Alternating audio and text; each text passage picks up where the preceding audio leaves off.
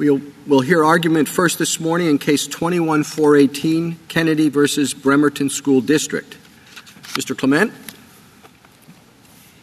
Mr. Chief Justice, and may it please the Court, when Coach Kennedy took a knee at midfield after games to say a brief prayer of thanks, his expression was entirely his own. That private religious expression was doubly protected by the free exercise and free speech clauses. When the school district fired him for that fleeting religious exercise out of endorsement concerns, it not only violated the First Amendment, but it ignored a veritable wall of this Court's precedents that make clear that a school does not endorse private religious speech just because it fails to censor it. As much as the district would like to change the subject, the record is clear that Coach Kennedy was fired for that midfield prayer, not for any earlier practices. And the record is equally clear that the district's sole reason for its actions was out of endorsement concerns, not concerns for band members' safety or how many players joined the coach in the prayer. In fact, Coach Kennedy was disciplined for events at two games in particular, October 23rd and October 26th. At the first of those games, it is undisputed that no one joined the coach in his prayer. Nonetheless, that solo prayer was Exhibit A in his firing.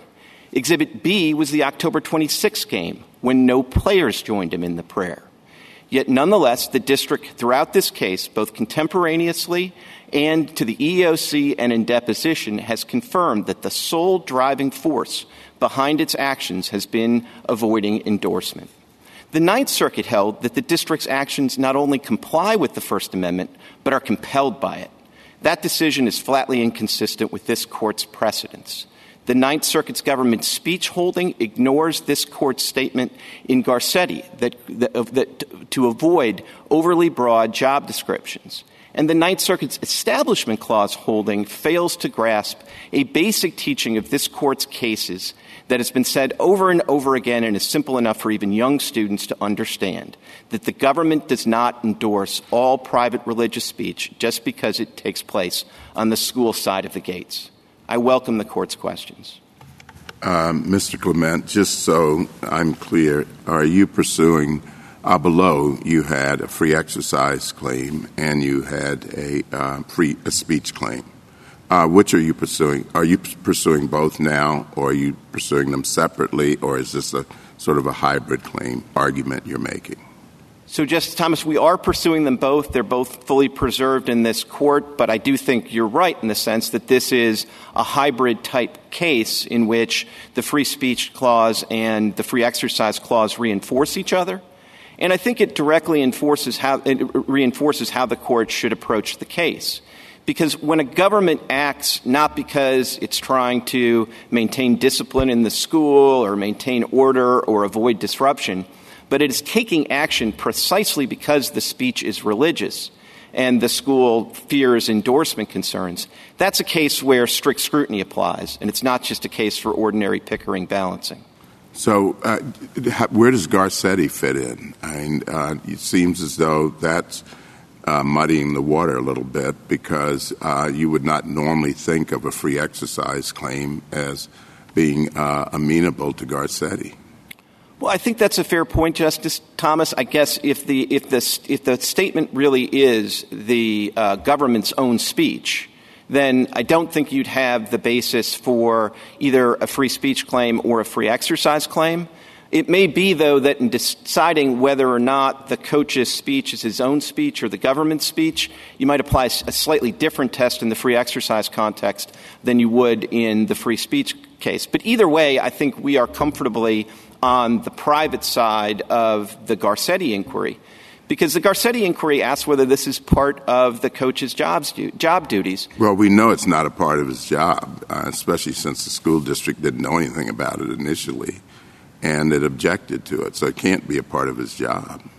Well, that's music to my ears, Justice Thomas, and I would say even beyond that, we know it's not part of his job duties for at least two other reasons. First of all, his job duty was not some all-encompassing responsibility for the players after the final whistle blew, because the record is clear that he was able to have a private conversation, greet a spouse, and do things like that. But how could you make a free exercise claim and say it's a part of his job?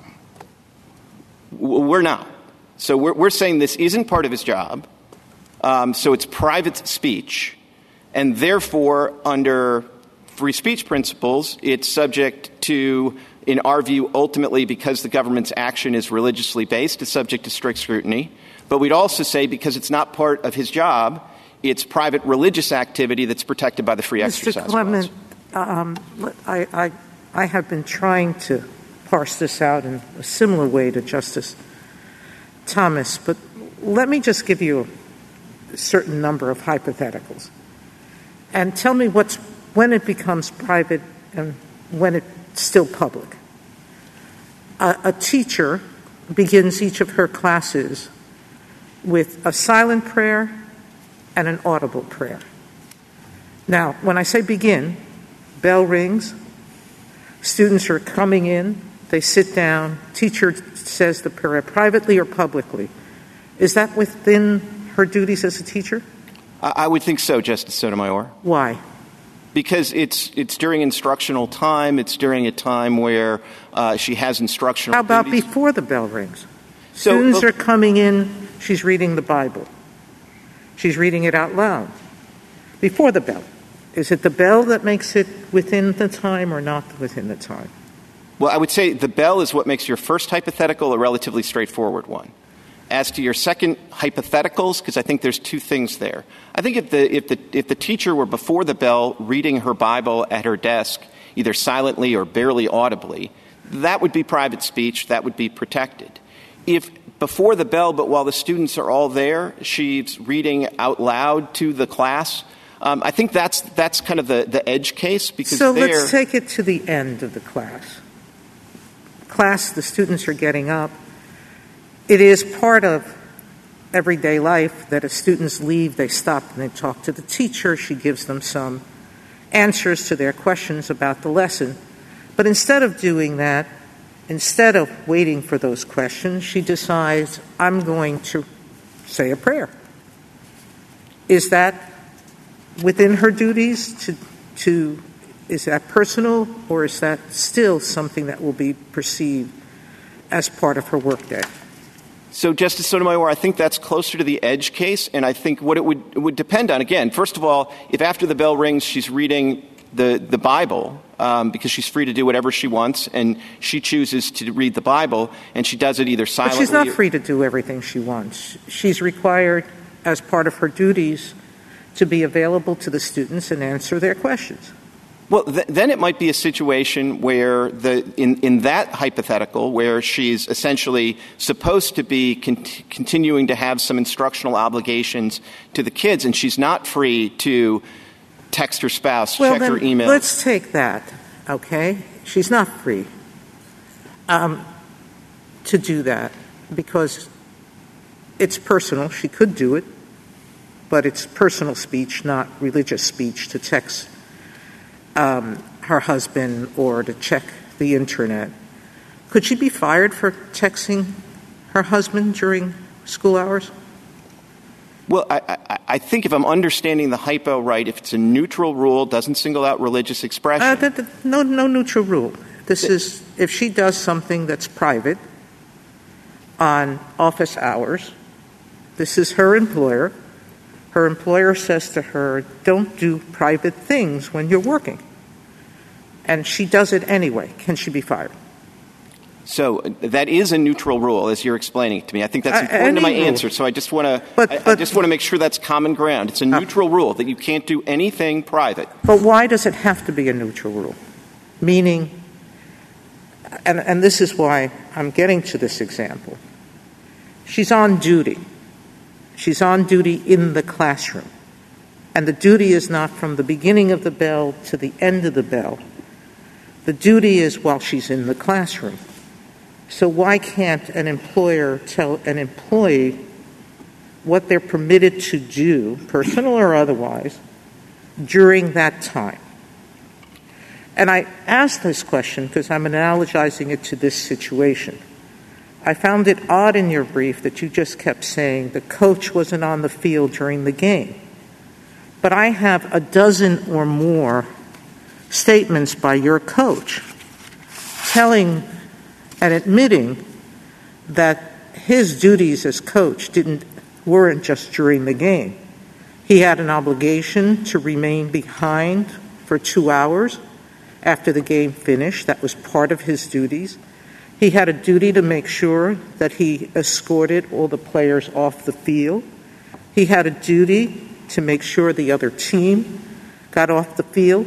He had a duty to do a post-game wrap-up, both with the players and the coach.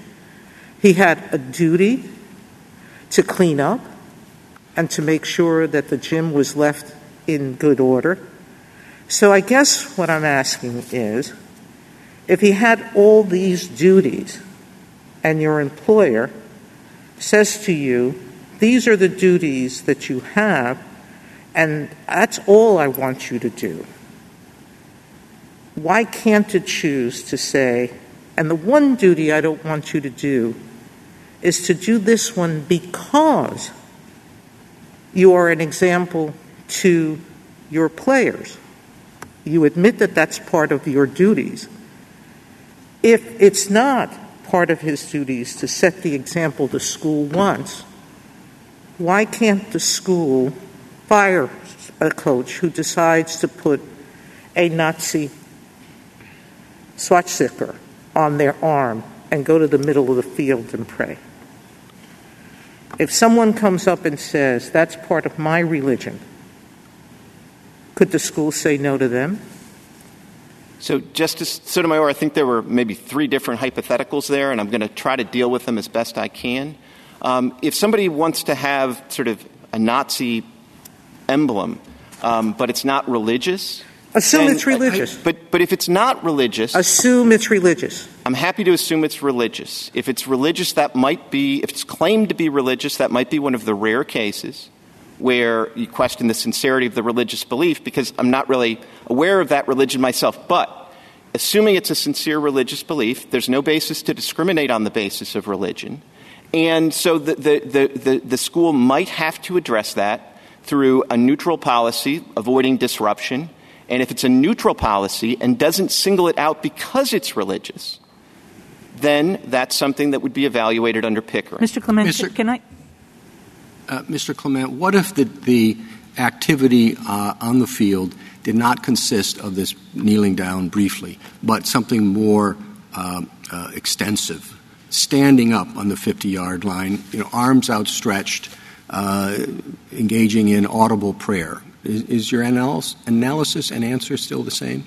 It's not exactly the same, Mr. Chief Justice. I think the difficulty with the sort of audible prayers or some of the practices that the coach candidly admitted he engaged in previously, where he's holding up the helmets for both teams and sort of talking to the players, is there's an instructional component to that I think that a school district could say that since you're engaged in instructional activity, and that's the core of what coaches and teachers do, we're gonna treat that as government speech. I think that... Well, he's not... speaking to the players, as in the example you gave, but he's praying to God. So if there's not an instructional component to, if the players are doing their own thing in the end zone, for example, then I think it really becomes what the school is able to have a neutral rule. And this was part of my answer to another component of Justice Sotomayor's question, which is the school has a fair amount of flexibility to determine what the duties of the coach are. Here, they did not say that his duties were an all-encompassing supervisory role. And I suppose if the school district had one coach whose whole job was to watch those kids after the bell like a hawk and make sure they didn't get into any trouble, even a brief religious exercise by that individual might be inconsistent with their neutral job duties and a basis for the school to do something. But here, it's in the record, and I think undisputed, that the coach could do other things, other private things, of a comparable amount of time, because this is a fleeting religious exercise. Even the school district described it as fleeting. But would Pickering apply, Mr. Clement, if in the Chief Justice's hypothetical, let's say he says the Our Father with arms outstretched, and it starts causing a lot of havoc in the stands, a lot of the things that, your opponents, your friends on the other side say that happened, that, the band members were being rushed, the head coach feared for his life. If his prayer of the Our Father caused that kind of chaos, would Pickering apply? If they said for reasons of efficiency and school safety, we just can't have this. So if they came up with a neutral policy that tried to deal with that situation, I think you would test the neutral policy based on Pickering. I think if they tried to adopt the neutral policy for the sole reason of stopping the Our Father, I think that's a case where you'd say, no, that's pretextual and that's still going to be subject to strict scrutiny. But if I just get it on the table, but I also think if the hypothetical is that kind of audible prayer, you do have the argument at least that would be instructional and might be a different case. I'm sorry, Justice Breyer? One of my problems in this case was the parties seem to have different views of the facts. So I'd like to get this may be a case about facts and not really much about law. And that's why I wanted to try this. I'll list 6 facts that I got out of the record. And just tell me if they're right or wrong. That's all. If you want to say they're wrong, I'll go back to it. If you want to say they're right, good, I don't have to go back to it. Right? Okay. 1. For a long time, Kennedy would go after the game. Coach Kennedy would go to the 50-yard line, and he spoke out loud a prayer of thanksgiving, and he allowed students to join him. 2. When the district learned about that, it wrote to him or told him, you are free to engage in religious activity, including prayer, but it has to be physically separate from student activity, and it has to be non-demonstrative. Okay? If they're involved, if the students are nearby. 3, his lawyers, Kennedy's lawyers, then sent him a letter that seemed less accommodating. It said, beginning on October 16th, Kennedy will continue his practice of saying audibly, just after the game, by himself, at the 50-yard line, an audible verbal prayer. And students could come. And Kennedy said, I'm not going to stop my prayer because kids are around me. 4. So am I supposed to stop you when something's not quite right in my... Just to make note of that. I think it's important if you look at the demand letter that was sent on October 14th. I'm about to do that. No, that's what you were just talking about. No, I'm not. This is before. I'm saying, correct, you're right. So in that October 14th letter, it didn't say that we want to pray with students around. It specifically said that the coach shouldn't have to flee from students if they independently and voluntarily come near him because the students also have First Amendment rights. Correct. But Kennedy in his letters said, I am not going to, in his deposition, I will not stop my prayer because there was kids around me. Yes, he said it's Joint Appendix page 295. I'm not going to stop my prayer mid-prayer that I start by myself. All right, I'll go back and read that. I check it because I'm going to go back and read it. 4, he then advertised his plan to pray at the 50-yard line at the October 16th game, and the media all found out about it, made a big deal about it, and he was surrounded by players and a large number of spectators who rushed to the field. Well, and that's on October 16th. October 16th, important to note that the only players that joined him on October 16th were players from the opposing team. Okay, it's opposing team. Got it. 5, afterwards, the district said to Kennedy, well, you cannot engage in demonstrative religious conduct while you are on duty for the district. Okay? But if it's not going to be perceived as district endorsement, will accommodate it. For example, pray privately or inside the school building or on the athletic facility somewhere or in the press box. And you can do that before or after games. And the development of accommodation is an ongoing process, and we will discuss further accommodations. And the final thing, 6, is Kennedy never answered that letter. Okay. You've got the 6. Have you taken them in? Because there are a lot of them, and I'm sorry about that. But are they basically right with your exceptions? That you well, and I was just about to add exception 6, which is 7. But on 6, the record, it's not in the record because these kind of interactions wouldn't necessarily be in the record. But there were efforts by Kennedy's lawyer to negotiate with the school district, and they would not respond. And we pointed that out in a footnote in a reply at the cert stage. So this is not a situation where there is some asymmetry here that, they were wonderfully accommodating, and we just refused to deal with them. There are lots of other facts that are in the record that I think are highly relevant here, including that no student joined him on the field on October 23rd, even though that's one of 2 specific incidents for which he was disciplined, that no players joined him on the 26th, which is the other game where he was specifically sort of signaled out for his being fired. It's also, I think, important to recognize that after the game on the 16th, the letter was sent on the 23rd, didn't say anything about safety concerns, band member safety. It talked 8 times about endorsement.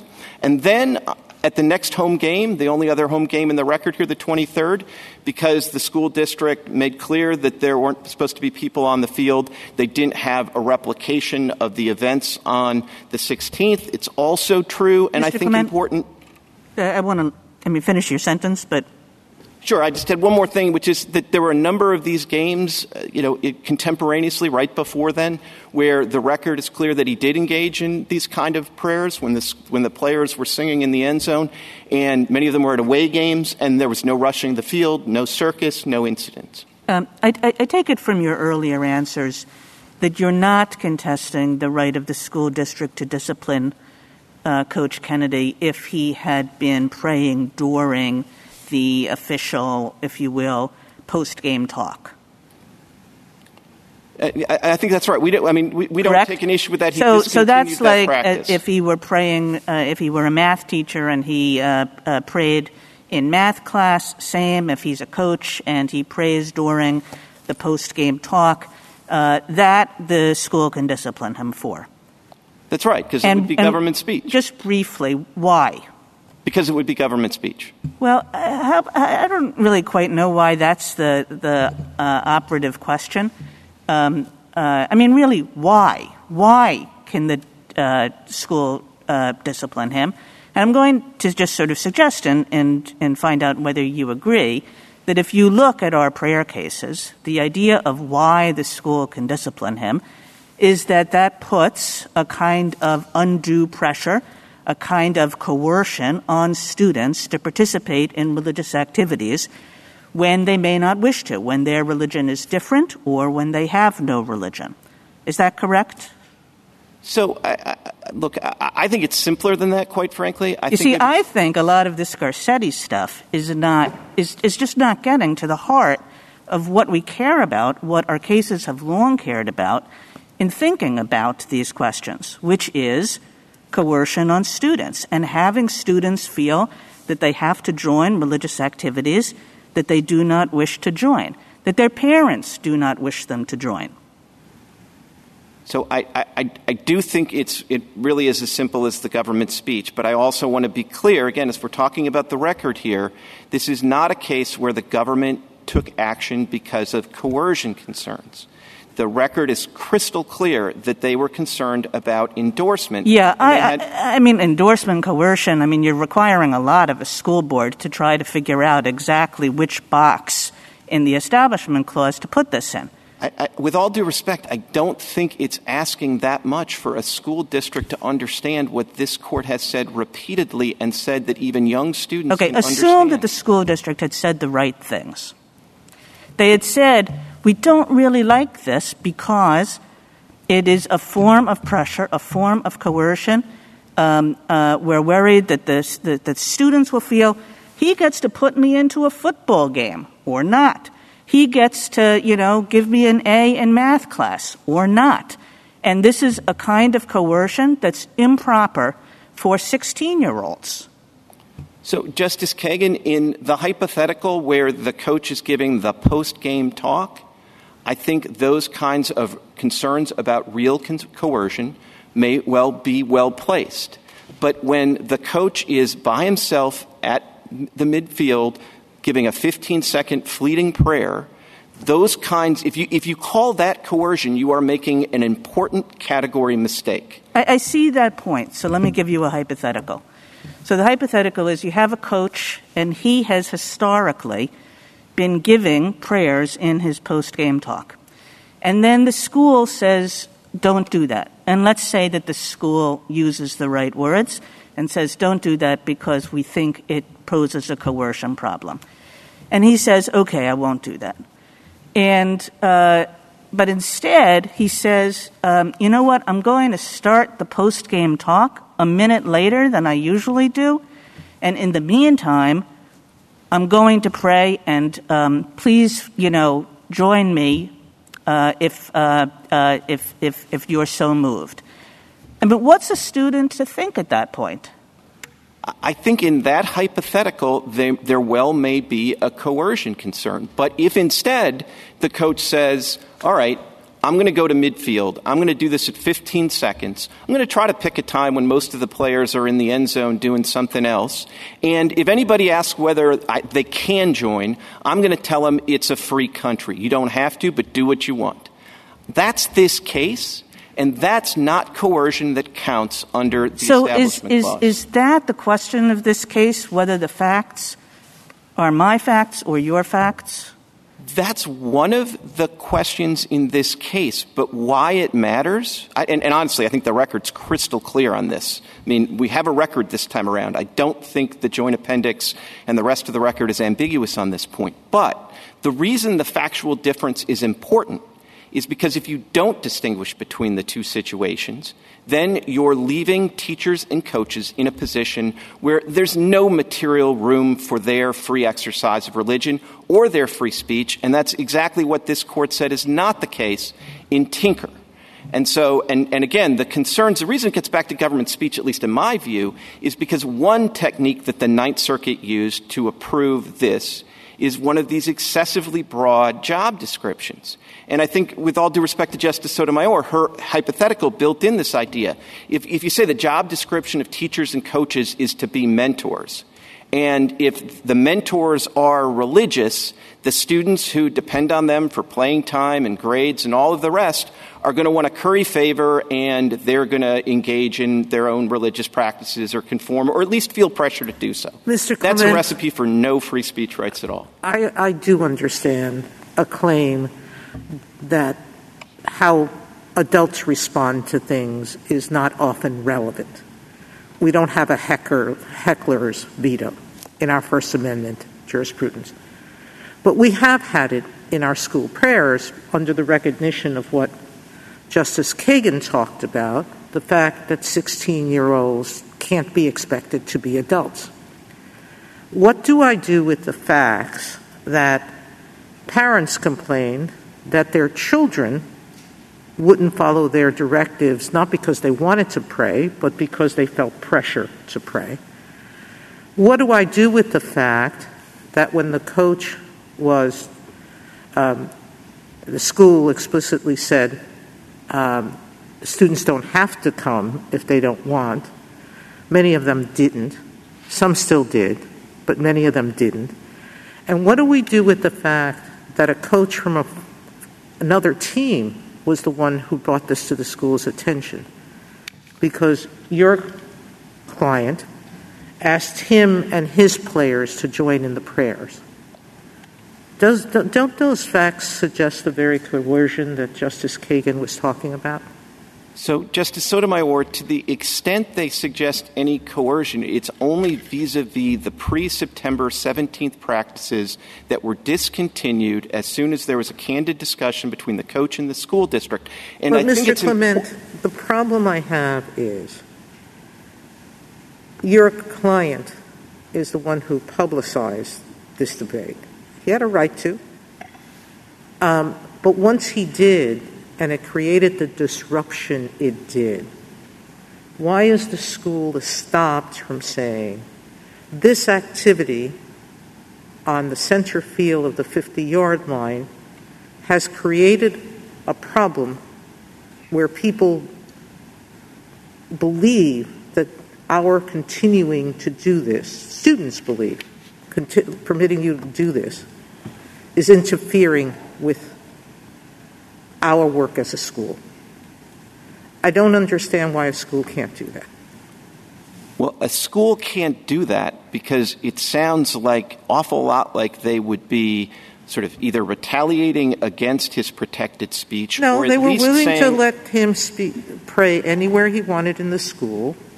After the game, come back. He's the one who chose to publicize his prayer by doing it on the 50-yard line. He didn't do it on the side. He didn't just bow his head. He got on a knee at the very center of the field. I don't know of any other religion that requires you to get at the 50-yard line, the place where post-game victory speeches are given. What religion requires you to do it at that spot? So the coach's religion, and he felt, and nobody's questioned the sincerity of his religious beliefs. That he had to thank God.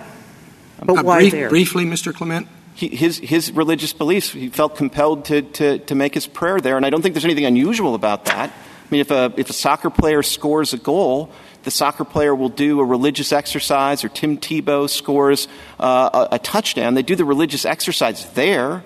They're spectators watching it, but that's not what's driving the religious exercise. What's driving the religious exercise is that's where the event that the religious adherent is thankful for took place. Thank you. Justice Thomas, anything further? Justice Breyer? One quick question. I think from prior cases, the problem of prayer in school has been the fact that there are 54 different religions in the United States now. And so going back to the 18th century, 17th century, what we're worried about is maybe here it was a Satanist, but I mean it could be the Catholics, Protestants, Jews, Shintos, Mohammedans, and one group thinks why this group is being favored by the school, the other one thinks what about this one, and so forth. So we have a kind of neutrality. Now, it's the same question. Right after the game, right before the bell rings in the morning, the teacher, the coach, says, "Let us pray," prays out loud. And students join. And indeed, this one told all the press, so there were going to be a lot of people there. But leaving that out, this doesn't seem like a new problem. It just seems like a line-drawing problem about 50-yard line just after the game when the school said, don't do it on the 50-yard line, do it 10 minutes later. And do you see what's bothering me? And am I right about how to see the case? So I see what's bothering you, but I don't think you're right to perceive the case through that lens. There is a big difference between a teacher leading students in prayer out loud and allowing a benevolent neutrality and tolerance for a variety of views. Obviously, if a school district says it's fine to take a knee after the game, but it's not fine to turn to Mecca, or the Muslim student that scored and bowed towards Mecca is going to be disciplined, but not the Christian student that took a knee after scoring a touchdown. Those are problems. That's discrimination. But to allow individual religious exercise in the normal places, if you tell a kid that is about to kick the potential game-winning field goal that they can't cross themselves on the field in front of 50,000 or 1,000. But what they can do, don't worry, you can go in, you can rush up to the press box. We'll put the whole thing on hold. You can do it in our prayer booth where nobody can see you, and then you can come down and kick the field goal. Nobody thinks that's sensible. And the one thing I would point out is the very fact that the accommodations that were offered by the school district were to leave the field and go somewhere else and do your prayer and come back demonstrates beyond all doubt that he did not have all-encompassing supervisory responsibilities after the game. Sure, he was on duty in a loose sense, but he was not on duty in a real sense, or they would not have given him those accommodations. Justice Alito? Justice Sotomayor, anything further? Justice Kagan? Justice Gorsuch? Mr. Clement, one of the difficulties of this case is getting one's hands around the district's rationale. And as I understood it, was based on kind of our Lemon endorsement test. And you're arguing, as I hear you, that was a mistaken test, and it is a mistaken way to think about what the Establishment Clause requires. You had a colloquy about coercion as an alternative, and I'd just like your thoughts on that subject generally. I appreciate the question. I don't think, people are trying to dispute this record. I think it is very clear on what motivated the district. And it was endorsement again. Not coercion. Not coercion. If you look at their first letter after the October 16th game, Joint Appendix page 90 to 95, there are 8 references to endorsement or endorsing, 0 references to either coercion or player safety. If you look at their letter to the EEOC, which is around Joint Appendix page 130, there are, again, 8 references to endorsement and endorsing, no references to coercion. So it is clear what motivated their policy. As to what the right concern would be, I mean, I do think real coercion from government action is something that this court has historically looked to in the context of Establishment Clause cases. But as Justice Scalia pointed out in his Good News concurrence and in other opinions, it's very important to distinguish between real coercion coming from the government and the kind of peer pressure, if you will, that comes from private individuals being able to engage in speech. And I think the record is clear here that we only have the latter going on here and not the former. It's certainly not what motivated the district, because contemporaneously, when they put out a newsletter to their constituents, they said there's no evidence that any student was coerced here. So what do we do about that, though? Many school districts and municipalities around the country continue to operate on this endorsement idea. And there are certainly some strains of it in our case law, as you're familiar, dating back to Lemon. So I think the fact that school districts continue to make this mistake, even though you have said over and over and over again that tolerating private religious speech is not endorsement, is an excellent, excellent reason to be as emphatic as possible in overruling endorsement cases. If it requires formally overruling Lemon and the endorsement tests come from that, I think that would be very helpful. But what continues to happen is that there is overt discrimination on the basis of religion, as is evidenced in the record here, by school districts who aren't evil. It's just they're doing it out of misguided endorsement concerns. And I think the time has come to be as clear as possible to make clear that that's not a proper part of Establishment Clause analysis. Justice Kagan? No? Justice? No.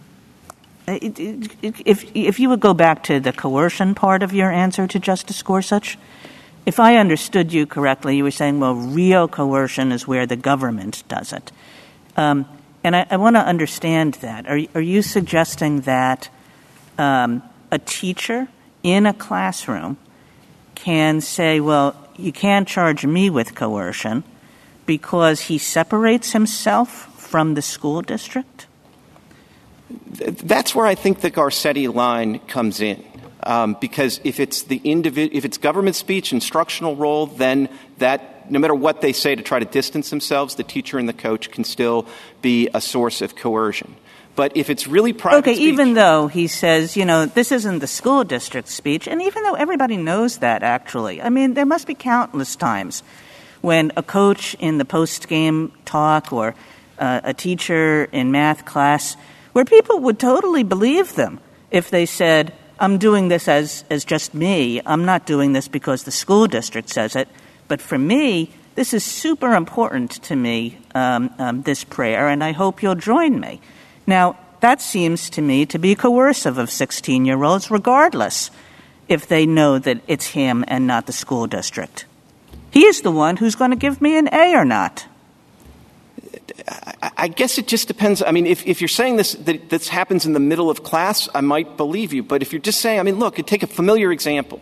It's Ash Wednesday. A teacher goes to morning mass, comes in with a big black mark on his or her forehead. Is that coercive? No, because nobody's asking the students to participate at that point. They don't have a choice of participating at that point. But it's a very popular teacher, and they're going to have that teacher in the afternoon's class, and there's a noon mass that they might be able to get to and get their own black mark, and then they'll be favored students, and that teacher is the one they need a recommendation for. I think we can draw lines like that, What's that? I think we can draw lines like that and know the difference between those two things. But know the difference when a teacher who has historically tried to bring prayer into a classroom setting says, I understand that there are all these Supreme Court cases against me, so what we're going to do is we're going to have a little bit of a break, 5 minutes of a break, so we can all regroup. And I'll be praying during that time. So, Justice Kagan, obviously there's going to be room in a jurisprudence for pretext going both ways. And I also think there ought to be room for understanding that in this area, given the current state of this court's jurisprudence, there's room for mistakes on both parts. So I think it would be profoundly mistaken to say, well, another coach, Coach Kennedy Prime, he could engage in this exact same religious exercise, but because he engaged in this previous exercise and candidly cooperated with the district, we're going to say that there's some sort of like a taint of prior practice, and he can't engage in the religious exercise. Justice Kavanaugh? I want to pick up on Justice Kagan's and Justice Gorsuch's questions. The district said the sole reason it was doing this was to avoid Establishment Clause problems, correct? Correct, and was specific to endorsement. Okay. And then to pick up on Justice Gorsuch, the Lemon endorsement test, that has not been applied by this court in several decades in cases like Van Orden, Town of Greece, American Legion. At least I've said I don't think there is such a test in our case law anymore, the Lemon endorsement test, correct? Sure, but it's a stubborn fruit, and I don't think just pushing a pencil through it has done the trick. I mean, you really have to slice it in half and make clear to everybody. There have been individual opinions, but we haven't applied it in the cases. I take your point, but I think Justice Kagan's point is there's a whole separate body of cases involving schools. And so Engel, Lee versus Weissman, and Santa Fe. And Santa Fe is the football case, and so that's the most relevant one here, I think. And the question here, I think, is what's different about this from an Establishment Clause perspective than the prayer over the loudspeaker, which I think was a key fact, in Santa Fe. How would we distinguish Santa Fe from this case? So Santa Fe is readily distinguishable. It is an endorsement case, so you might want to be clear that at least to that extent it's no longer good law. But it's distinguishable. The loudspeaker is a huge part of it. But if you'll remember the Santa Fe case, I mean, one of the issues is the school district argued, hey, this is a facial challenge to our policy, and under the policy it's possible for the student to give a non-religious solemnization. And so this can't possibly be invalid on its face. And the court's response to that argument was to focus on the state action, the government's own involvement in a majoritarian election for the opportunity to give the prayer over the loudspeaker.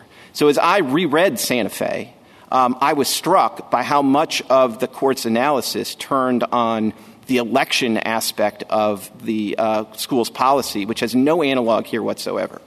But to give a concrete example, I do think if the coach goes to the loudspeaker after the game, there's a much stronger argument that that's government speech. And also there's, just to pick up on Justice Kagan's point, then you have the captive audience that seems to be at the heart of Engel, Lee versus Weissman, and Santa Fe. And the question really is what's different here. You can answer that in any way you want, but just... Yeah, but I think that the loudspeaker sort of ties this audience back to the government speech and ties it all together. I think, when Mohammed Salah, has a religious exercise after a goal at Anfield, the fact that the crowd is there is incidental. It's not a captive audience in that sense. It's not he who brought them there. So I think it kind of comes back to government speech in that respect. And I think when the coach takes this 15-second fleeting prayer at the end of the game with no loudspeaker, barely audible, it's radically different from the use of the loudspeaker and is much similar to Mohammed Salah, Tim Tebow, all of those things. Or think about what happens when a player gets injured on the field. I mean, it's common practice at all levels of the game, public school, private school, you take a knee. The coach takes a knee. The players take a knee. Many of them presumably are praying for the player's health. Some of them are not. Some of them have their own religious traditions. But none of that is coercion, not in the real sense, and none of it violates the Establishment Clause. What about the player who thinks, if I don't participate in this, I won't start next week, or the player who thinks if I do participate in this, I will start next week, and the player wants to start? So that's where I think making a clear message that that's inappropriate, that this doesn't matter for those purposes, that's how you deal with those problems. And if there is a coach or a teacher... How will you ferret that out? Because every player is trying to get on the good side of the coach, and every parent is worried about the coach exercising favoritism in terms of the starting lineup, playing time, recommendations for colleges, et cetera. I think the school district, if it has that concern, and I'm not saying it's not a legitimate concern, just makes it as clear that it's school policy, that nothing turns on that. But that concern, although legitimate, isn't even specific to religion. I mean, I agree with that. I mean, if the coach is out wearing a Packers jersey, I mean, there's an incentive for the players to follow on, and it's not just coaches. Because for most kids, frankly, the teacher is going to be the avenue towards collegiate success, not the coach. It's both. But that's why if you take that, if instead saying the way to deal with that is you punish, if any coach or teacher does it, shame on them and they should be punished. And you make clear that that's not supposed to happen and can't happen in this school. I guess the problem at the heart of it is you're not going to know, because the coach is probably not going to say anything. Like, the reason I'm starting you is that you knelt at the 50-yard line. You're never going to know, and that leads to the suspicions by parents. I think I'm just playing out what the other side is saying here, the suspicion by parents that the reason Johnny's starting and you're not is he was part of the prayer circle. And, that's suspicions. I don't think you can get around. That's a real thing out there. That's going to be a real thing in situations like this. I don't know how to deal with that, frankly, though. Well, if it's a real thing, then there's really, as I see it, there's sort of two alternatives, right? You can work really hard to dispel it. Mm-hmm. Or you can say, well, that's a possibility. It's not limited to coaches. It's not limited to religion. So we're going to effectively overrule Tinker and say that, if you're a teacher, you can't do anything sufficiently expressive that students could try to mimic it in a way that curries favor. One last question, and you mentioned this, it's not just religious speech that would trigger issues, it's others. So to your argument that this is private speech and therefore Garcetti, how do you handle the hypothetical, again, of the coach who goes out and wants to unfurl the political banner at the 50-yard line or wants to put on a political message at the 50-yard line after the game? So if the reason that the school district is acting is because of disruptive or even just because it's political speech and it wants to take action, that's Pickering. They can do that. So those are sort of an easy case. I also think like flags are kind of I know they're fun hypos, but they're easy cases because there's kind of no reason to unfurl a flag other than to communicate with your message, your audience, and that's not true of this kind of prayer. It may be very important to somebody to do it in the place where the activities took place. It may be that incidentally there's an audience there, but it's nothing inherent in the event for it to be sort of shown off to the audience. And I don't think you can really say that about unfurling a flag. Thank you. Justice Barrett? Let me pick up on that, Mr. Clement. This is, as Justice Thomas asked you at the beginning, both the free exercise and free speech claim. Who is he communicating to? God? Like, where's the speech? I think he is communicating to God. And so that would trigger the First Amendment protection. Under both the free speech clause and the free exercise clause. Well, I understand the free exercise part of it. But, even if he's not communicating to an audience, so he's completely silent, he just takes the knee, that's protected speech, even if he's not trying to communicate to anyone around him, just to the Almighty. Absolutely. It's expressive conduct, or speech. Second question is to this coercion point. Let's imagine that Coach Kennedy runs a Young Life group. And he has many players, and many other kids in the school, but many of his players, because they really admired Coach Kennedy, come to his home for these Young Life meetings. And many of the concerns that Justice Kavanaugh is identifying are present. A lot of the players come because they think they're going to get more playing time if they come and show up and participate in this Christian youth group.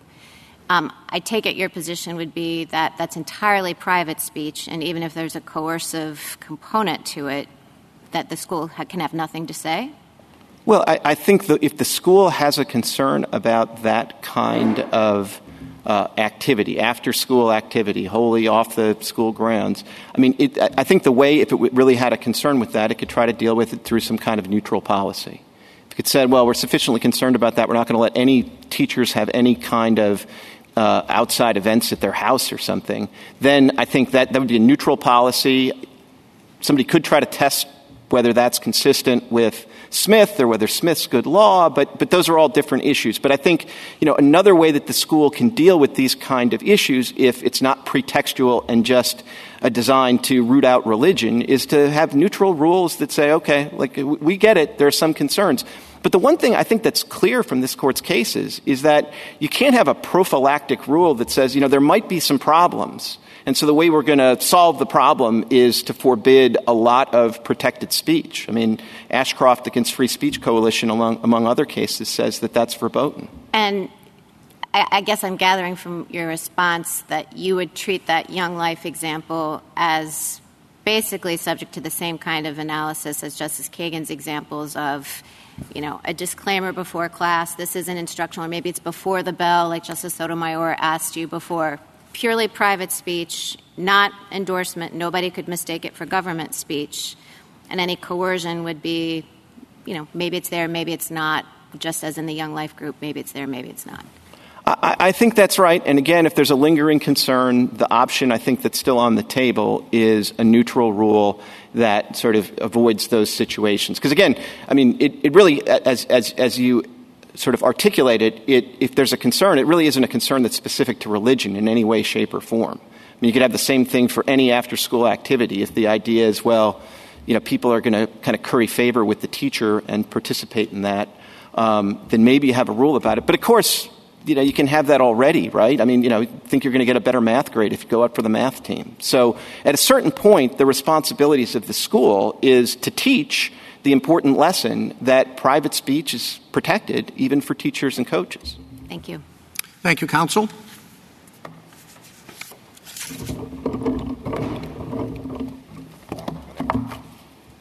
Mr. Katsky? Mr. Chief Justice, and may it please the Court, no one doubts that public school employees can have quiet prayers by themselves at work, even if students can see. If that were the issue, there wouldn't be a case here because the district allowed that. But that wasn't good enough for Mr. Kennedy. He insisted on audible prayers at the 50-yard line with students. He announced in the press that those prayers are how he helps these kids be better people. And after the district closed the field to the public, he expressly permitted legislators and others to join him. Under Garcetti, those are the functions of a coach, not a private citizen. But even if not, under Pickering, Kennedy's rights would still have to be balanced against the district's interest in controlling its events and messages, protecting the religious freedom rights of the students and their parents, and managing the workplace. Some of these kids were just 14 years old. Mr. Kennedy's actions pressured them to pray and also divided the coaching staff, sparked vitriol against school officials, and led to the field being stormed and students getting knocked down. When Mr. Kennedy repeatedly ignored sincere efforts to accommodate personal prayers, what was the district to do? If a math teacher knelt and said audible prayers in class just before the bell, the school district could act. Coaches have far more power and influence, especially at the time and place of those traditional post-game speeches. To win, Mr. Kennedy would need this court to whittle Garcetti to nothing and toss Pickering aside and disregard students' rights and ignore the need to maintain control over school events. Doing any of that on Kennedy's hypothetical facts would be ill-advised. To do all of it would be extraordinary. I welcome the Court's questions. Counsel, if the coach, instead of taking a knee for prayer, took a knee during the national anthem because of moral opposition to racism, how would your school district respond? Would that be Would that be government speech? Well, Well, Justice Thomas, if, for instance, the coach goes to the center of the field in front of everyone during the national anthem, absolutely that is government speech. But on Mr. Kennedy's theory, it's private speech, and more than How is that government speech? Would you explain that to me? Sure. In Garcetti, this court made clear that the test for government speech is a functional test, not a formalistic one, to determine whether the speech is pursuant to one's job. That has to entail looking at the manner, the time, and the place of the speech, and how reasonable observers would see it, whether they would view that as speech as a government employee. And so in the hypothetical that you just gave, that's the sort of thing, given that moment during the national anthem in the center of the field, and making this public act and public statement, that would be regulable. But what if the school district, as it did here, objected to that conduct before it took place? How could that be government speech? Normally when I think of government speech, the government has a message and someone is communicating that message. How would it be government speech if, as it's happened in this case, the government objected beforehand? A couple of responses, Your Honor. The first is that what the government speech test gets at is the recognition that school districts and other governmental entities have to be able to control their programs, and when they hire somebody to run that program, they have to make sure that it is their message that's being communicated. And under Mr. Kennedy's test, not only would so many things qualify as private just because the job description doesn't say, if you go out to the center of the field during the national anthem, you are allowed or are not allowed to make political speeches.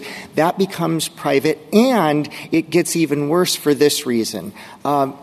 On Mr. Kennedy's theory, if the motivation for that act of protest against police misconduct is political, then it's subject to Pickering balancing. And yet, if it is the motivation is religious, it gets strict scrutiny. That makes no sense, and it is also inconsistent with this court's consistent holdings that political and religious speech have to be treated the same way. Political speech gets strict scrutiny in other contexts, but government employees are different. There has to be a balancing, and to have a different rule for religious speech would be impermissible viewpoint discrimination. Counselor, here this morning, your opening argument, and in your brief as well, you focused a lot on the facts. Coach Kennedy publicizing the dispute, announcing in advance his plans, some of the consequences that came from that. What if all that were off the table? It's simply the coach going out to midfield, kneeling, taking a knee, and that's it. No dispute about who's responsible for cutting off the negotiations, take out the media stuff. Would the school have any problem in that case, or would the case be just the same? Well, Your Honor, that is certainly a closer question. If there's no history, no practice, no expectations of the students, but if the prayer is still going on at the time and in the place of those critical post-game speeches and at that moment, we think that's government speech. Now, if I'm wrong about that, then there has to be Pickering balancing, and then the question is taking really seriously Mr. Kennedy's, in that case, if it's private, free speech and free exercise rights, but also bearing in mind how this affects the religious freedom rights of the students and their parents. I'm sorry, go ahead. Excuse me. I was going to say, and all the other concerns, like the question whether this could be disruptive of the event, could it cause a stampede or not, all those things have to figure in, and that's why both Garcetti and Pickering are practical tests.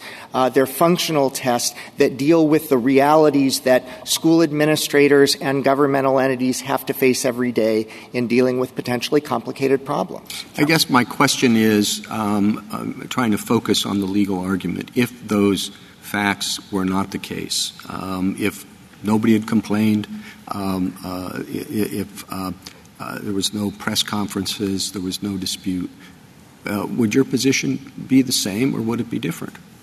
Well, both with respect to the Garcetti and with respect to the Establishment Clause concern? Well, if for instance, the coach is kneeling on the sideline, or if the coach is going to that place in the center of the field, when the students are heading back to the locker room or the bus, like he did for a month after the district's September 17 letter, then that wouldn't be reasonably perceived as government speech, and the district wouldn't have substantial interest in regulating it.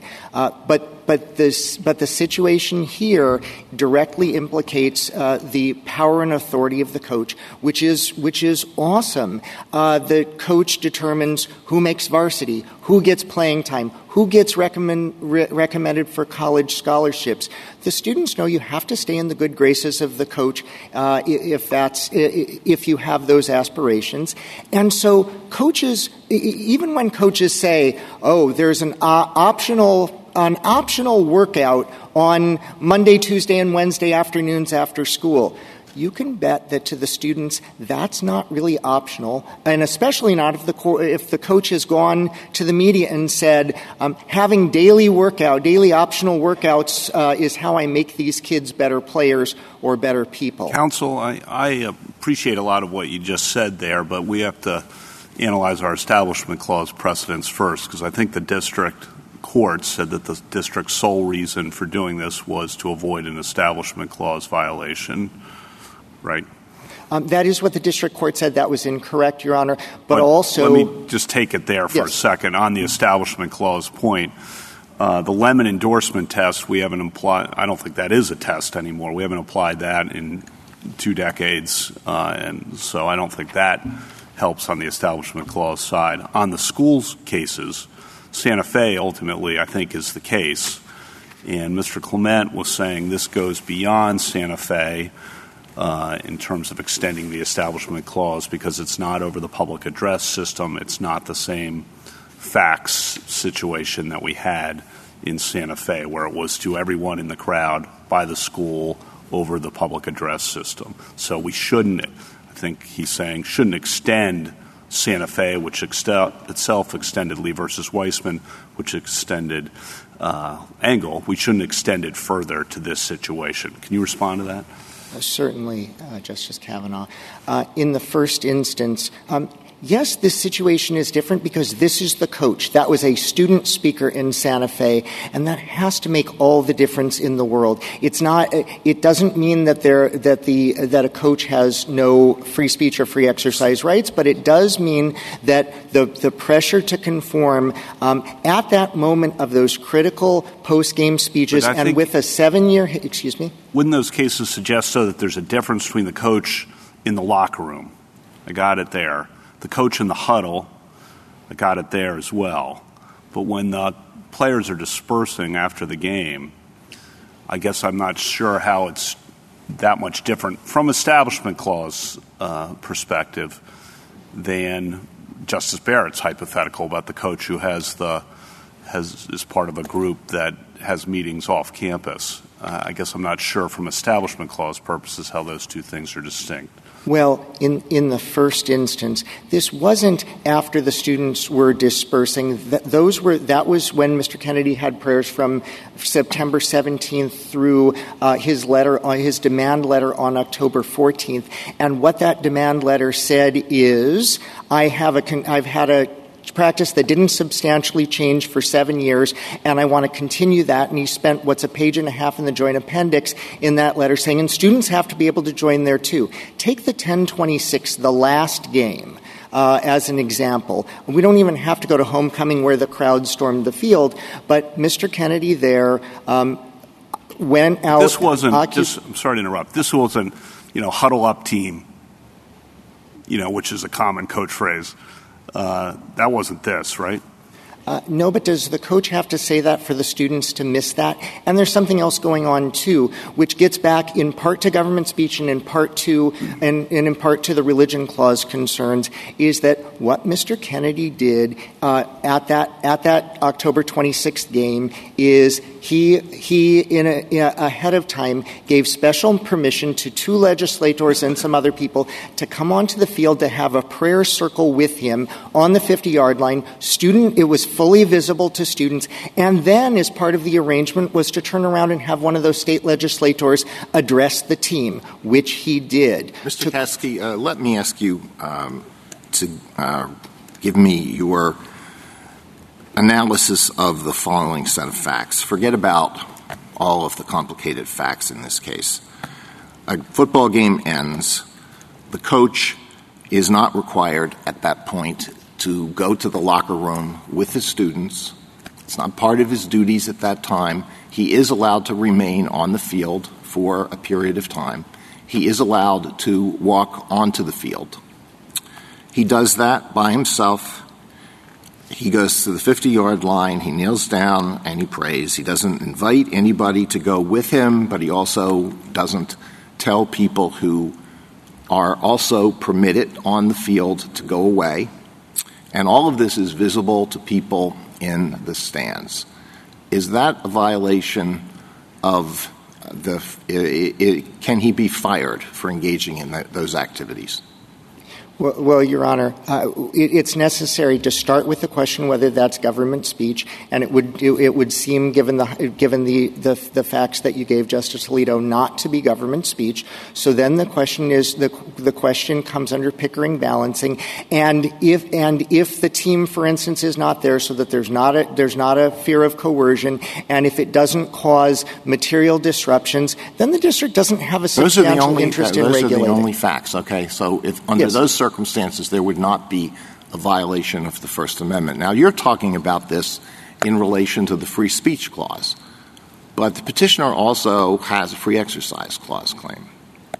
So if on that set of facts the school district were to say, you can go out to the center of the field and you can kneel down to protest the Russian invasion of Ukraine, or make a statement about climate change, or about racial justice, or any other issue that is of interest to you, but you can't pray, would that be consistent with the free exercise clause?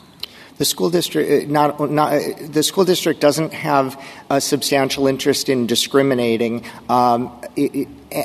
But it is also the case that the school district gets to script its event. So the question has to be whether it has to start with whether he's acting as a government official or not. I take it from the example that you gave, Justice Alito, that the players aren't around. There's not a concern about pressure. But it is the case that if the players were, for instance, the school district has ample authority, whether it's religious coercion or political coercion or social coercion, to adopt any particular view. The school district has a legitimate your answer interest. To that question is they couldn't discriminate based on the religious or secular motivation of what the coach did?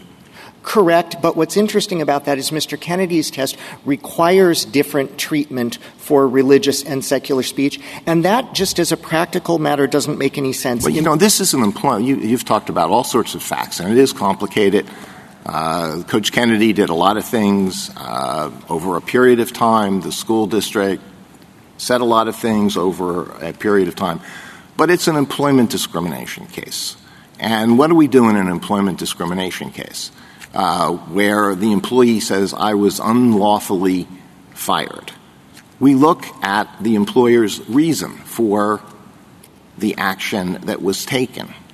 And if the reason that is given is an unlawful reason, then the employee wins. We don't say, well, he did all sorts of other things before the event that the school district or whatever the employer said was the reason for the termination. He did all sorts of other things. He could have been fired for all of that, all sorts of other things. We look at the reason that was given.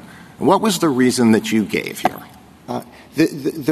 Although the reason in the last letter was about religion concerns, it isn't the case that the court looks only at the given reason. In fact, it's quite the opposite. This court made clear in St. Mary's against Hicks and Reeves against Sanderson that it's necessary to look at the whole record to determine whether an employment action was improper, and that goes for both the employer and the employee. And here there was an enormous pile of evidence that the school district acted on other concerns: safety of the students, control of its program and message, and the worry about the storming of the field. Let me list just five places in the Joint Appendix for that as examples. It's in the Joint Appendix, page 51, pages 92 and 93. I know you want to make this very complicated, but seriously, it's your argument that if the employer gives an unlawful reason,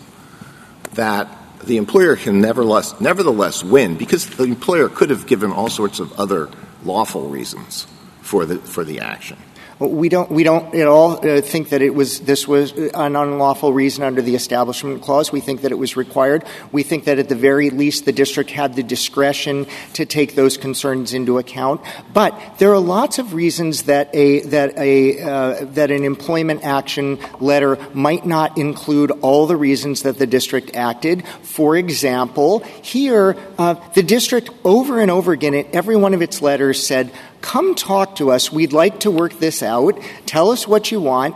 And the district an employer might well think, "I don't want to pile on because we really want to find a solution to this problem, and a solution to the problem of religious coercion would also solve all the other issues." And by the way, that gets to the fact that the district did specifically name coercion concerns, which gets to questions that Justice Gorsuch and Justice Kavanaugh There are a lot of said. reasons. Why are you shying away from, or maybe you're not, the simple reason of establishment? I mean, yes. Isn't it, I think this is true, but tell me if it's not. A teacher is given a notice from 5 to 9 until 9:15 every morning. We want a current affairs event where the students can discuss anything. And they can discuss religion, too. There's nothing wrong with discussing religion or its history or what it's about. But one thing you cannot do is actually pray. Right? And the teacher prays. Purposely, deliberately. There's nothing wrong with prayer. It might be a great thing. It is. But the district doesn't want prayer between 9 and 9:15 is all. Though every other thing can be discussed. Does that violate something in the Constitution or the law? And why not? Absolutely not. It does not violate anything. All right, why not? Well, for a couple of reasons.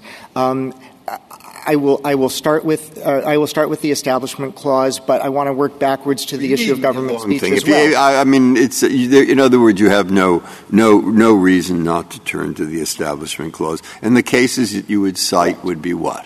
Well, starting with Engel against Vitale, and by the way, Pierce against Society of Sisters as well, because the court made clear there and consistently since then that parents have the right to determine the religious upbringing of their children, and government officials can't interpose themselves and interfere with that. So one of your points is we don't have to reach all these complicated issues Correct. either.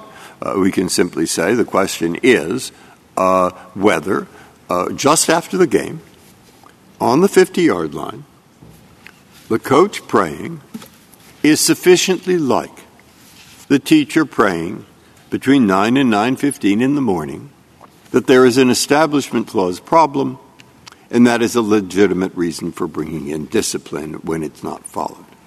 Now, if we don't agree with that, you're going to go to 10 other things. Okay, I've got this right. Yes, and Justice Breyer, this was in the particular context of that long history of his conduct and the expectation and the pressure on students. But it's not audible to all the players, and so you're relying on it, I think, being visible here. Audible also, Your Honor, not to all the players, because they're not all there. They don't have to be there. It's not a team event in terms of a huddle locker room situation. You're relying on it being visible, and then the question is, how far does that go? A coach does the sign of the cross right before the game.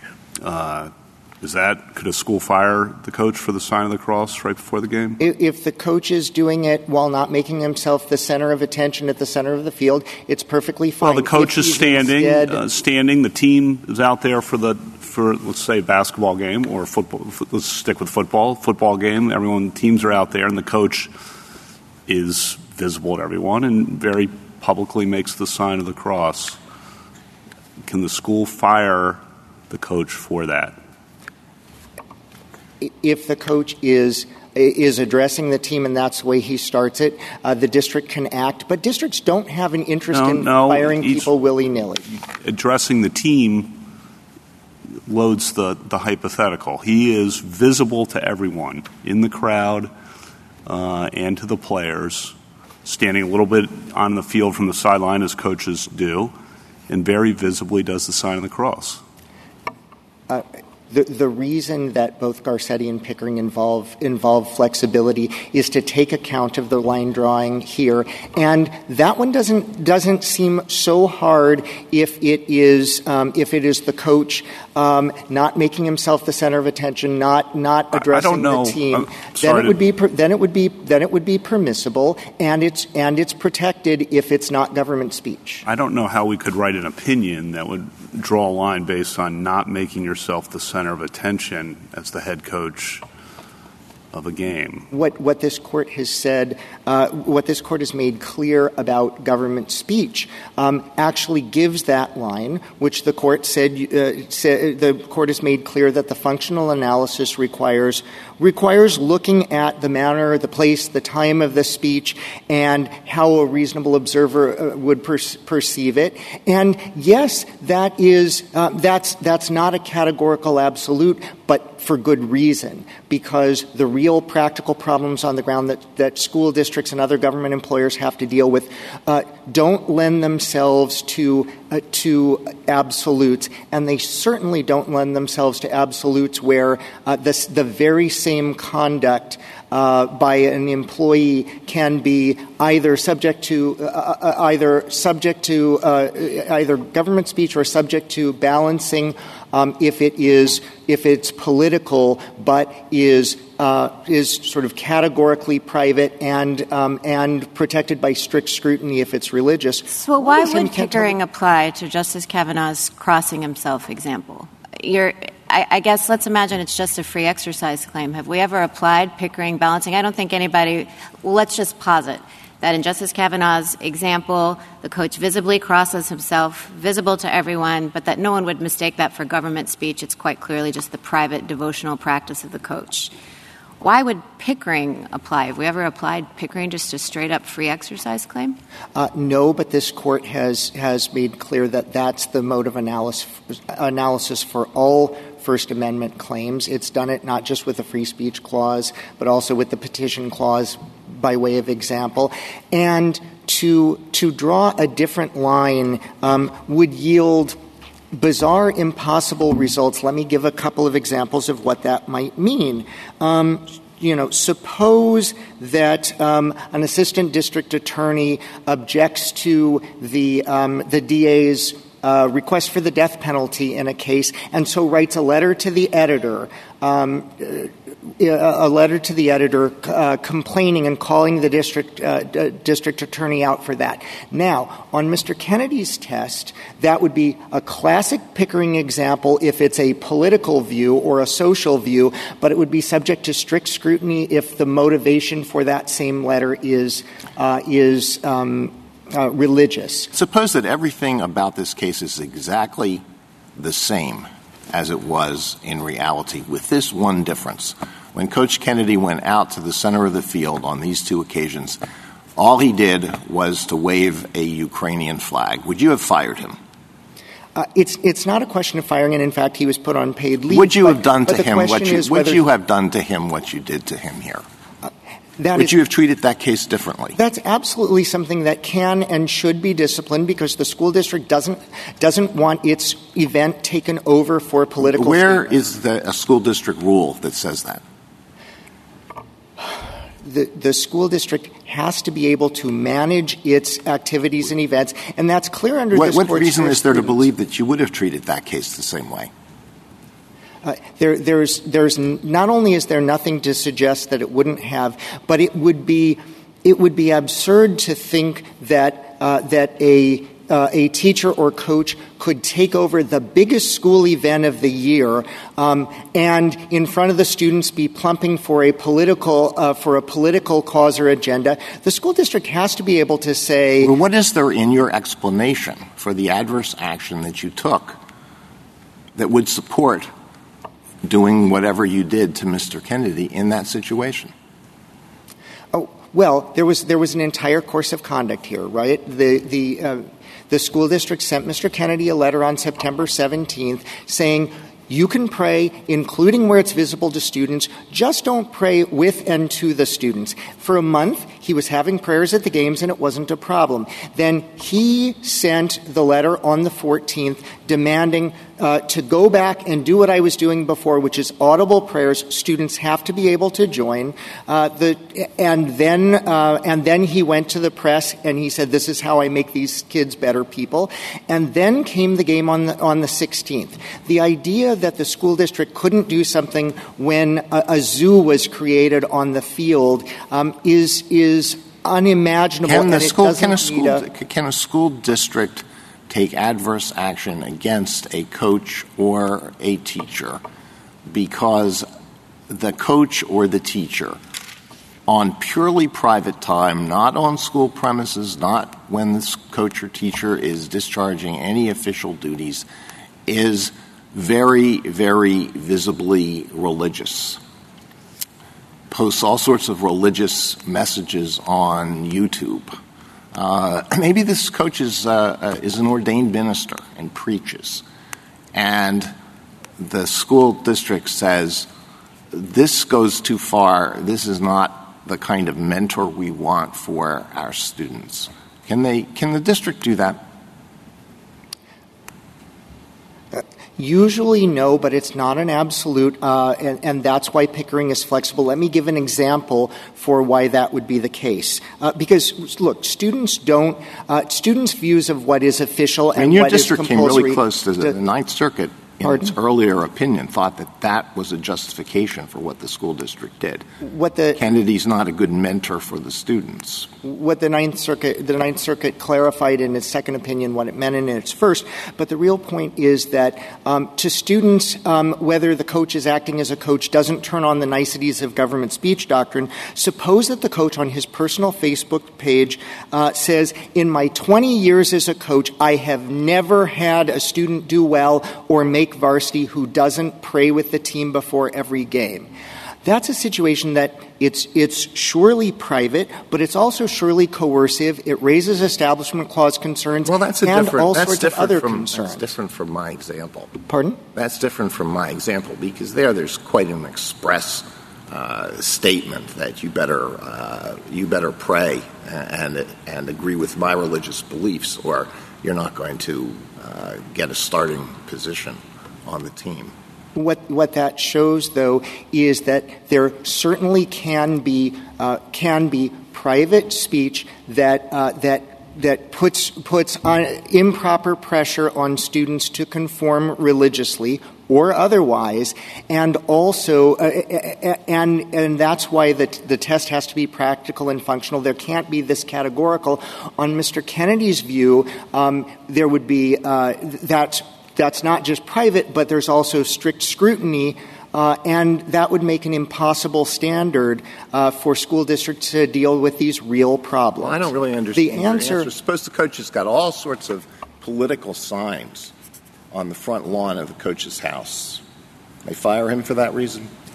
No, but no one would view that as government speech, number one, and no one would view that as a message being conveyed to students, something that they might benefit from or are supposed to go along with. No student could think that?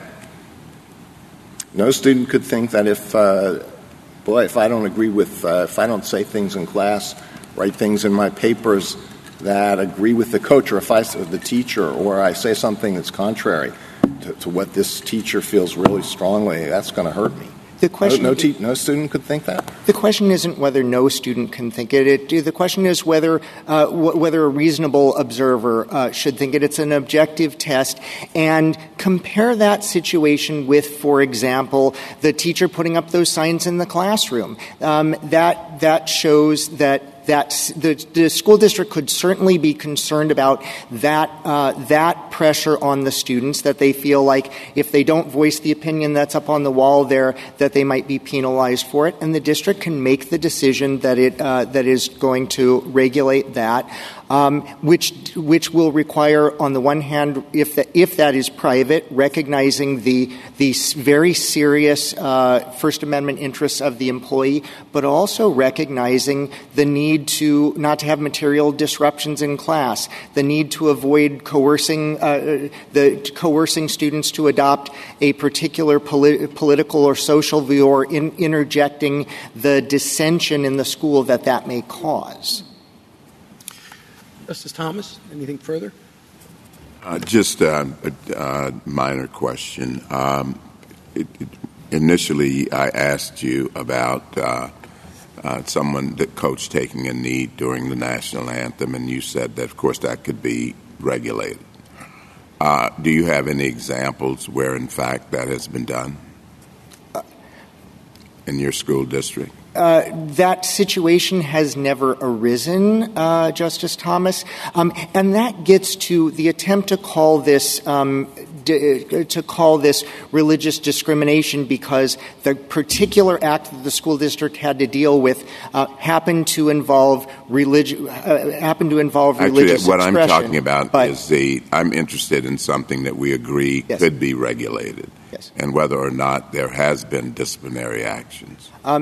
So far as I'm aware, that situation hasn't presented itself, but it hasn't presented itself, or it hasn't been addressed. No, hasn't presented itself, Your Honor. There are certainly situations in any school district where there are things that warrant discipline, but there was nothing, so far as I am aware, and certainly nothing in the record to suggest that anything like that ever happened here. Justice Breyer? Justice Alito? Justice Sotomayor? Justice Kagan? Of course. Counsel, I just want to make sure I understand the school policy, minor point. But on Joint Appendix 28, it appears that teachers are forbidden from either encouraging or discouraging private student prayer. Is that right? Yes, Justice. So the coach was forbidden from discouraging private student prayer. Absolutely. Okay. And then suppose, let me just ask you this on the Establishment Clause. Do you think the right question that we're supposed to ask is whether the activity was coercive of students? You've mentioned coercion many times. Yes, both coercion and endorsement have mattered since Engel, but let me give some of the places that show coercion in the record. I understand. The district expressing concerns about coercion, but please. Let me ask you a hypothetical then, if you think both are relevant. Yes. Let's say this court, in a case, saw evidence that the school district was focused solely on Lemon and in the endorsement test and not coercion. And suppose the court thought that Lemon had been buried. What then should we do if we thought coercion were the appropriate test but hadn't been applied by the school district or by the court below? Remand for the lower courts to decide that question. And here there would be plenty of basis to show the school district's contemporaneous and expressed concerns for coercion. That would not be a basis to decide for Mr. Kennedy. This was on summary judgment. It would be there would be fact questions for presumably for trial about what the coercion was. Why is it that the school district so emphasized Lemon? I understand your point that there might be bits in the record otherwise. But as Justice Kavanaugh has pointed out, this court for decades now has resisted attempts to rely on Lemon in cases like this. And it does seem like there's an awful lot of record suggesting reliance on Lemon. Well, the school district was following the precedents of this court that continue to be precedents and haven't changed. But again, it very much had in mind, and for instance, in its September 17th letter at JA 44, it specifically mentions that the talks needed to be secular to avoid alienation of any team member. That's talking about coercion. The school district referred to indirect coercion as well in the question and answer document and in the earlier statement to the community at the times of the September 17 letter to Mr. Kennedy and the October 28th letter. Well, in the October 22nd letter, for example, it does speak about how a reasonable observer might perceive government endorsement of religion, even though it had pretty clearly disavowed Mr. Kennedy's activities by that point. What do we do about that? Well, in the first instance, as I said earlier, this court has made clear that in employment cases one never just looks – one has to look at the whole record. I'm talking about in the Establishment Clause, counsel. Yes, and the district had and expressed other Establishment Clause concerns as well as all of its other concerns, and those were substantial. The coach is an amazingly powerful figure with immense coercive authority. I think we appreciate that, as all teachers do, and we're concerned about implicit coercion as well as explicit coercion for lots of things. To get a good grade, you maybe feel like you have to participate in after-school activities or write an essay in a way that you think will appeal to the teacher's sensibilities or even politics sometimes. But that's not really my question. My question is, if we thought that the school district misunderstood the Establishment Clause teachings of this court, what should we do? Well, we still think that two things should that the case and at that point should be remanded because of the contemporaneous evidence of coercion and also all the other reasons that the district acted. If we think the other reasons the district acted are post hoc rationalizations that weren't presented below, or at least the district court found the sole reason was this Establishment Clause reason, what do we do about that? Well, this was on summary judgment. The district court made what Mr. Kennedy's reply brief calls a factual finding at a time when a factual finding is improper. There was plenty of record evidence of all the other reasons that the district acted and expressions either to Mr. Kennedy or to the community of concerns. And really, how could a district not be concerned about the zoo that was created on the field and students getting knocked over on the 16th, or having an organized prayer circle with state legislators who were addressing the kids on the 26th. These are the things that the superintendent's amicus brief describes all the concerns that school administrators have to deal with in the school context. So the district court that ruled in the district's favor was mistaken when the district court found it was the sole reason. It wasn't mistaken for this reason. The Establishment Clause concerns and the way that the district court ruled in favor of the district was correct. If this court disagrees, then it isn't a basis to grant summary judgment for Mr. Kennedy, because at that point all factual inferences on summary judgment have to be drawn in the favor of the school district, which means it certainly isn't possible to just ignore all the record evidence. That's what would create fact questions requiring trial. Thank you. Is Lemon in this case? I mean, do we have to decide Lemon? The reason I ask, honestly, is because if you see Lemon, despite its imperfections, as an effort to take from other cases, and the first part of the First Amendment, establishment is there first, an effort to prevent the country from becoming more divisive, certainly an effort that remains valid. To prevent it from being more divisive, there on the basis of religion. Now, if that's reconsidered, and you've read a lot on this, how many cases will we be calling into question if that part of it is reconsidered? that would seem not only to call into question. I don't even know how many cases since Lemon, but also the cases not before. Since Lemon. I'm thinking before and after on the theme of preventing division on the basis of religion.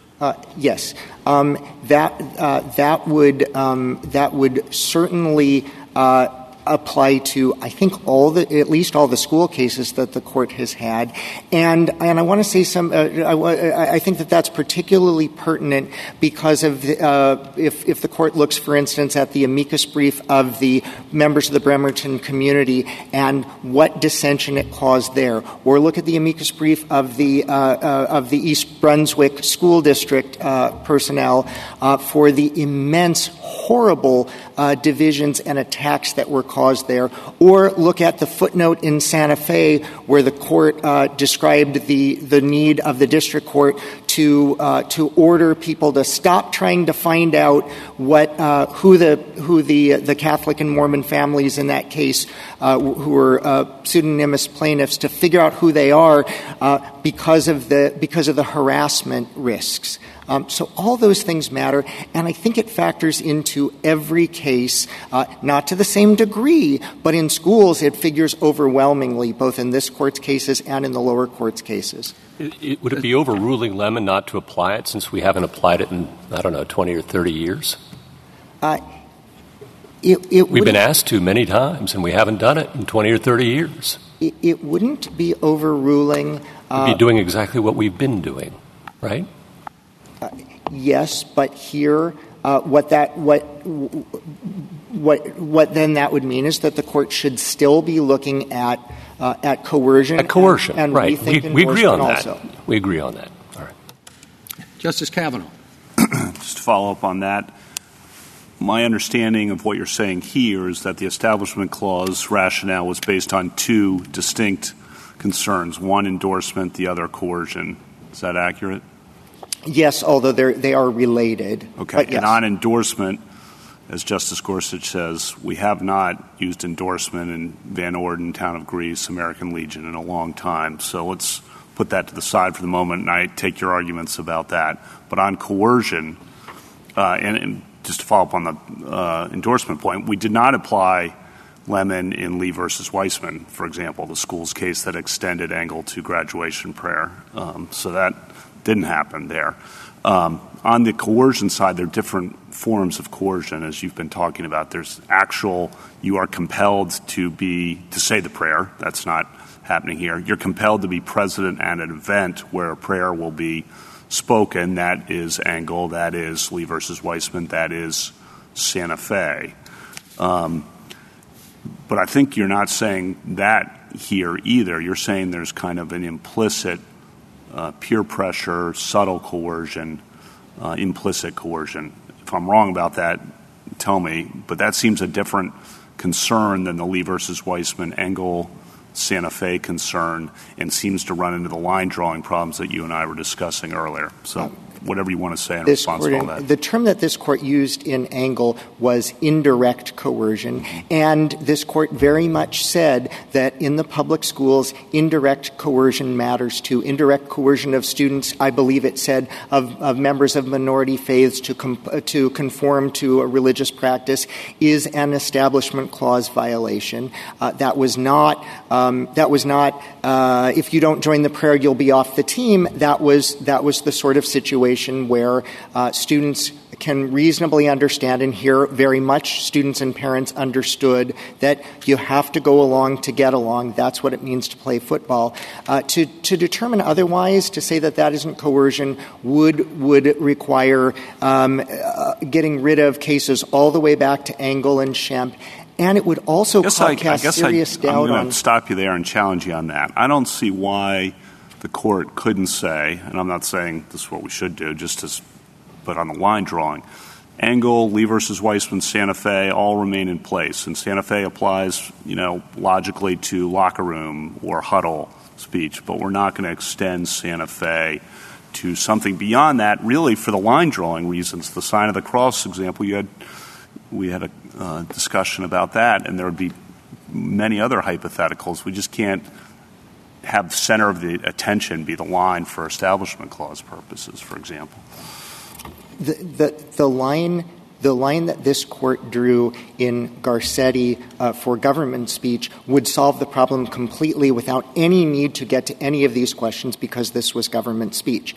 Otherwise, it shouldn't be necessary to decide conclusively an Establishment Clause question, though we think it is easy and clear under Santa Fe and Lee and Engel and Schempp and Pierce against Society of Sisters as a free exercise case pointing in the same direction, because of the fact that under Pickering, the analysis takes very seriously the employee's free speech and free exercise rights, but it also takes account of everyone else's free exercise and everyone else's free exercise rights, the students and their parents, and all the necessary concerns about managing an event and everything else.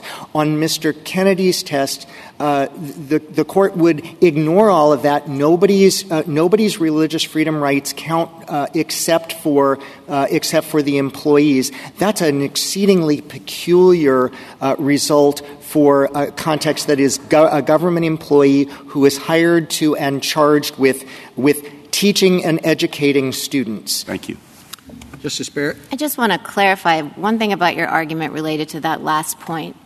If we disagree with you that this was government speech, so if we think this was private speech, we don't even get into the Establishment Clause because there's no state action, right? So we're not asking these questions about coercion for purposes of discerning whether there was an Establishment Clause violation, but we would be merely doing the Pickering analysis, which arguably might bring in things that, Justice Gorsuch said, let's assume we think some of those were post hoc rationalizations. We would need to get into all of that because we wouldn't be doing a straight-up Establishment Clause coercive analysis. Well, the place to start is certainly the right frame of analysis is Pickering, but it is not.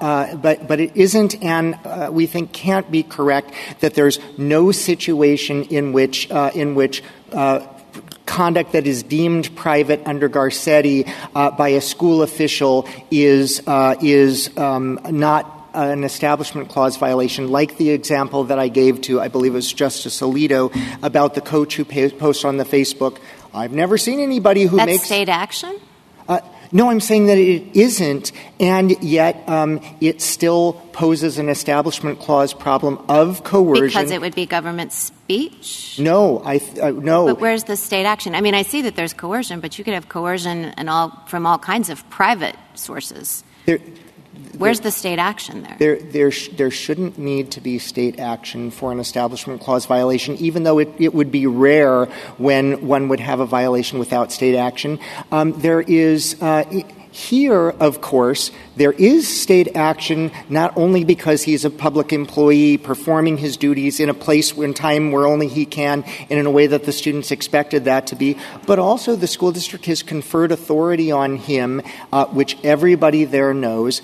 All that being said, though, we think the real point is that not only does it not need to be, not necessarily have to be functioning as a government employee at the time of the speech for it to raise Establishment Clause concerns, but it also raises all sorts of other concerns that under Pickering the school district has to be able to address. I get also. your Pickering Yes. argument. I just didn't understand how there could be the Establishment Clause violation absent state action. But thank you, you answered. Thank you, counsel. Thank you, Your Honor. Rebuttal, Mr. Clement? Thank you, Mr. Chief Justice. Just a few points in rebuttal. First, in terms of the correct test, don't think the correct test when the government explicitly discriminates on the basis of religion is Pickering.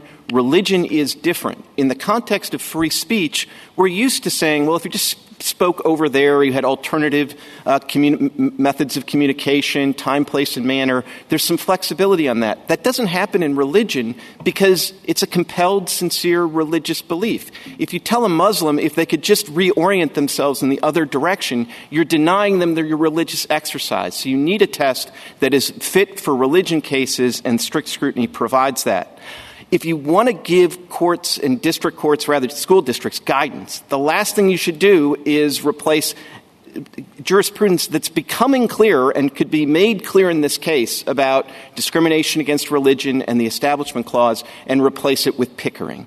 Balancing test doesn't provide guidance. The only thing worse than Pickering, I suppose, would be a center of attention test. And that doesn't actually capture the real-world examples anyways. Right after Mohamed Salah scores the goal, he is, of course, the center of attention, and he engages in a religious exercise. Right after Tim Tebow scores the touchdown, he's absolute the center of attention, yet he engages in a religious exercise. It's private, it's permissible, and the government can't stop it. Second, in terms of Santa Fe, we've discussed this a bunch, but my friend on the other side does say, well, wait, this is worse. This is coach speech, not student speech.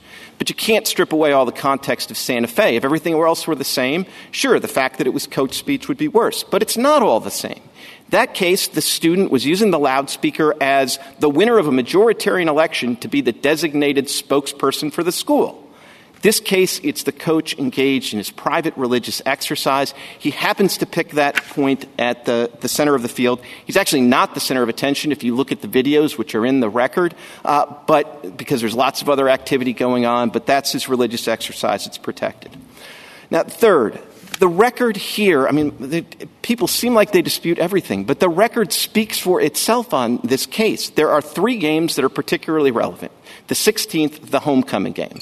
That's what my friends describe as the circus, the media circus, people coming onto the field. Well, there was a letter sent in response to that game in particular. It's at Joint Appendix pages 90 to 95.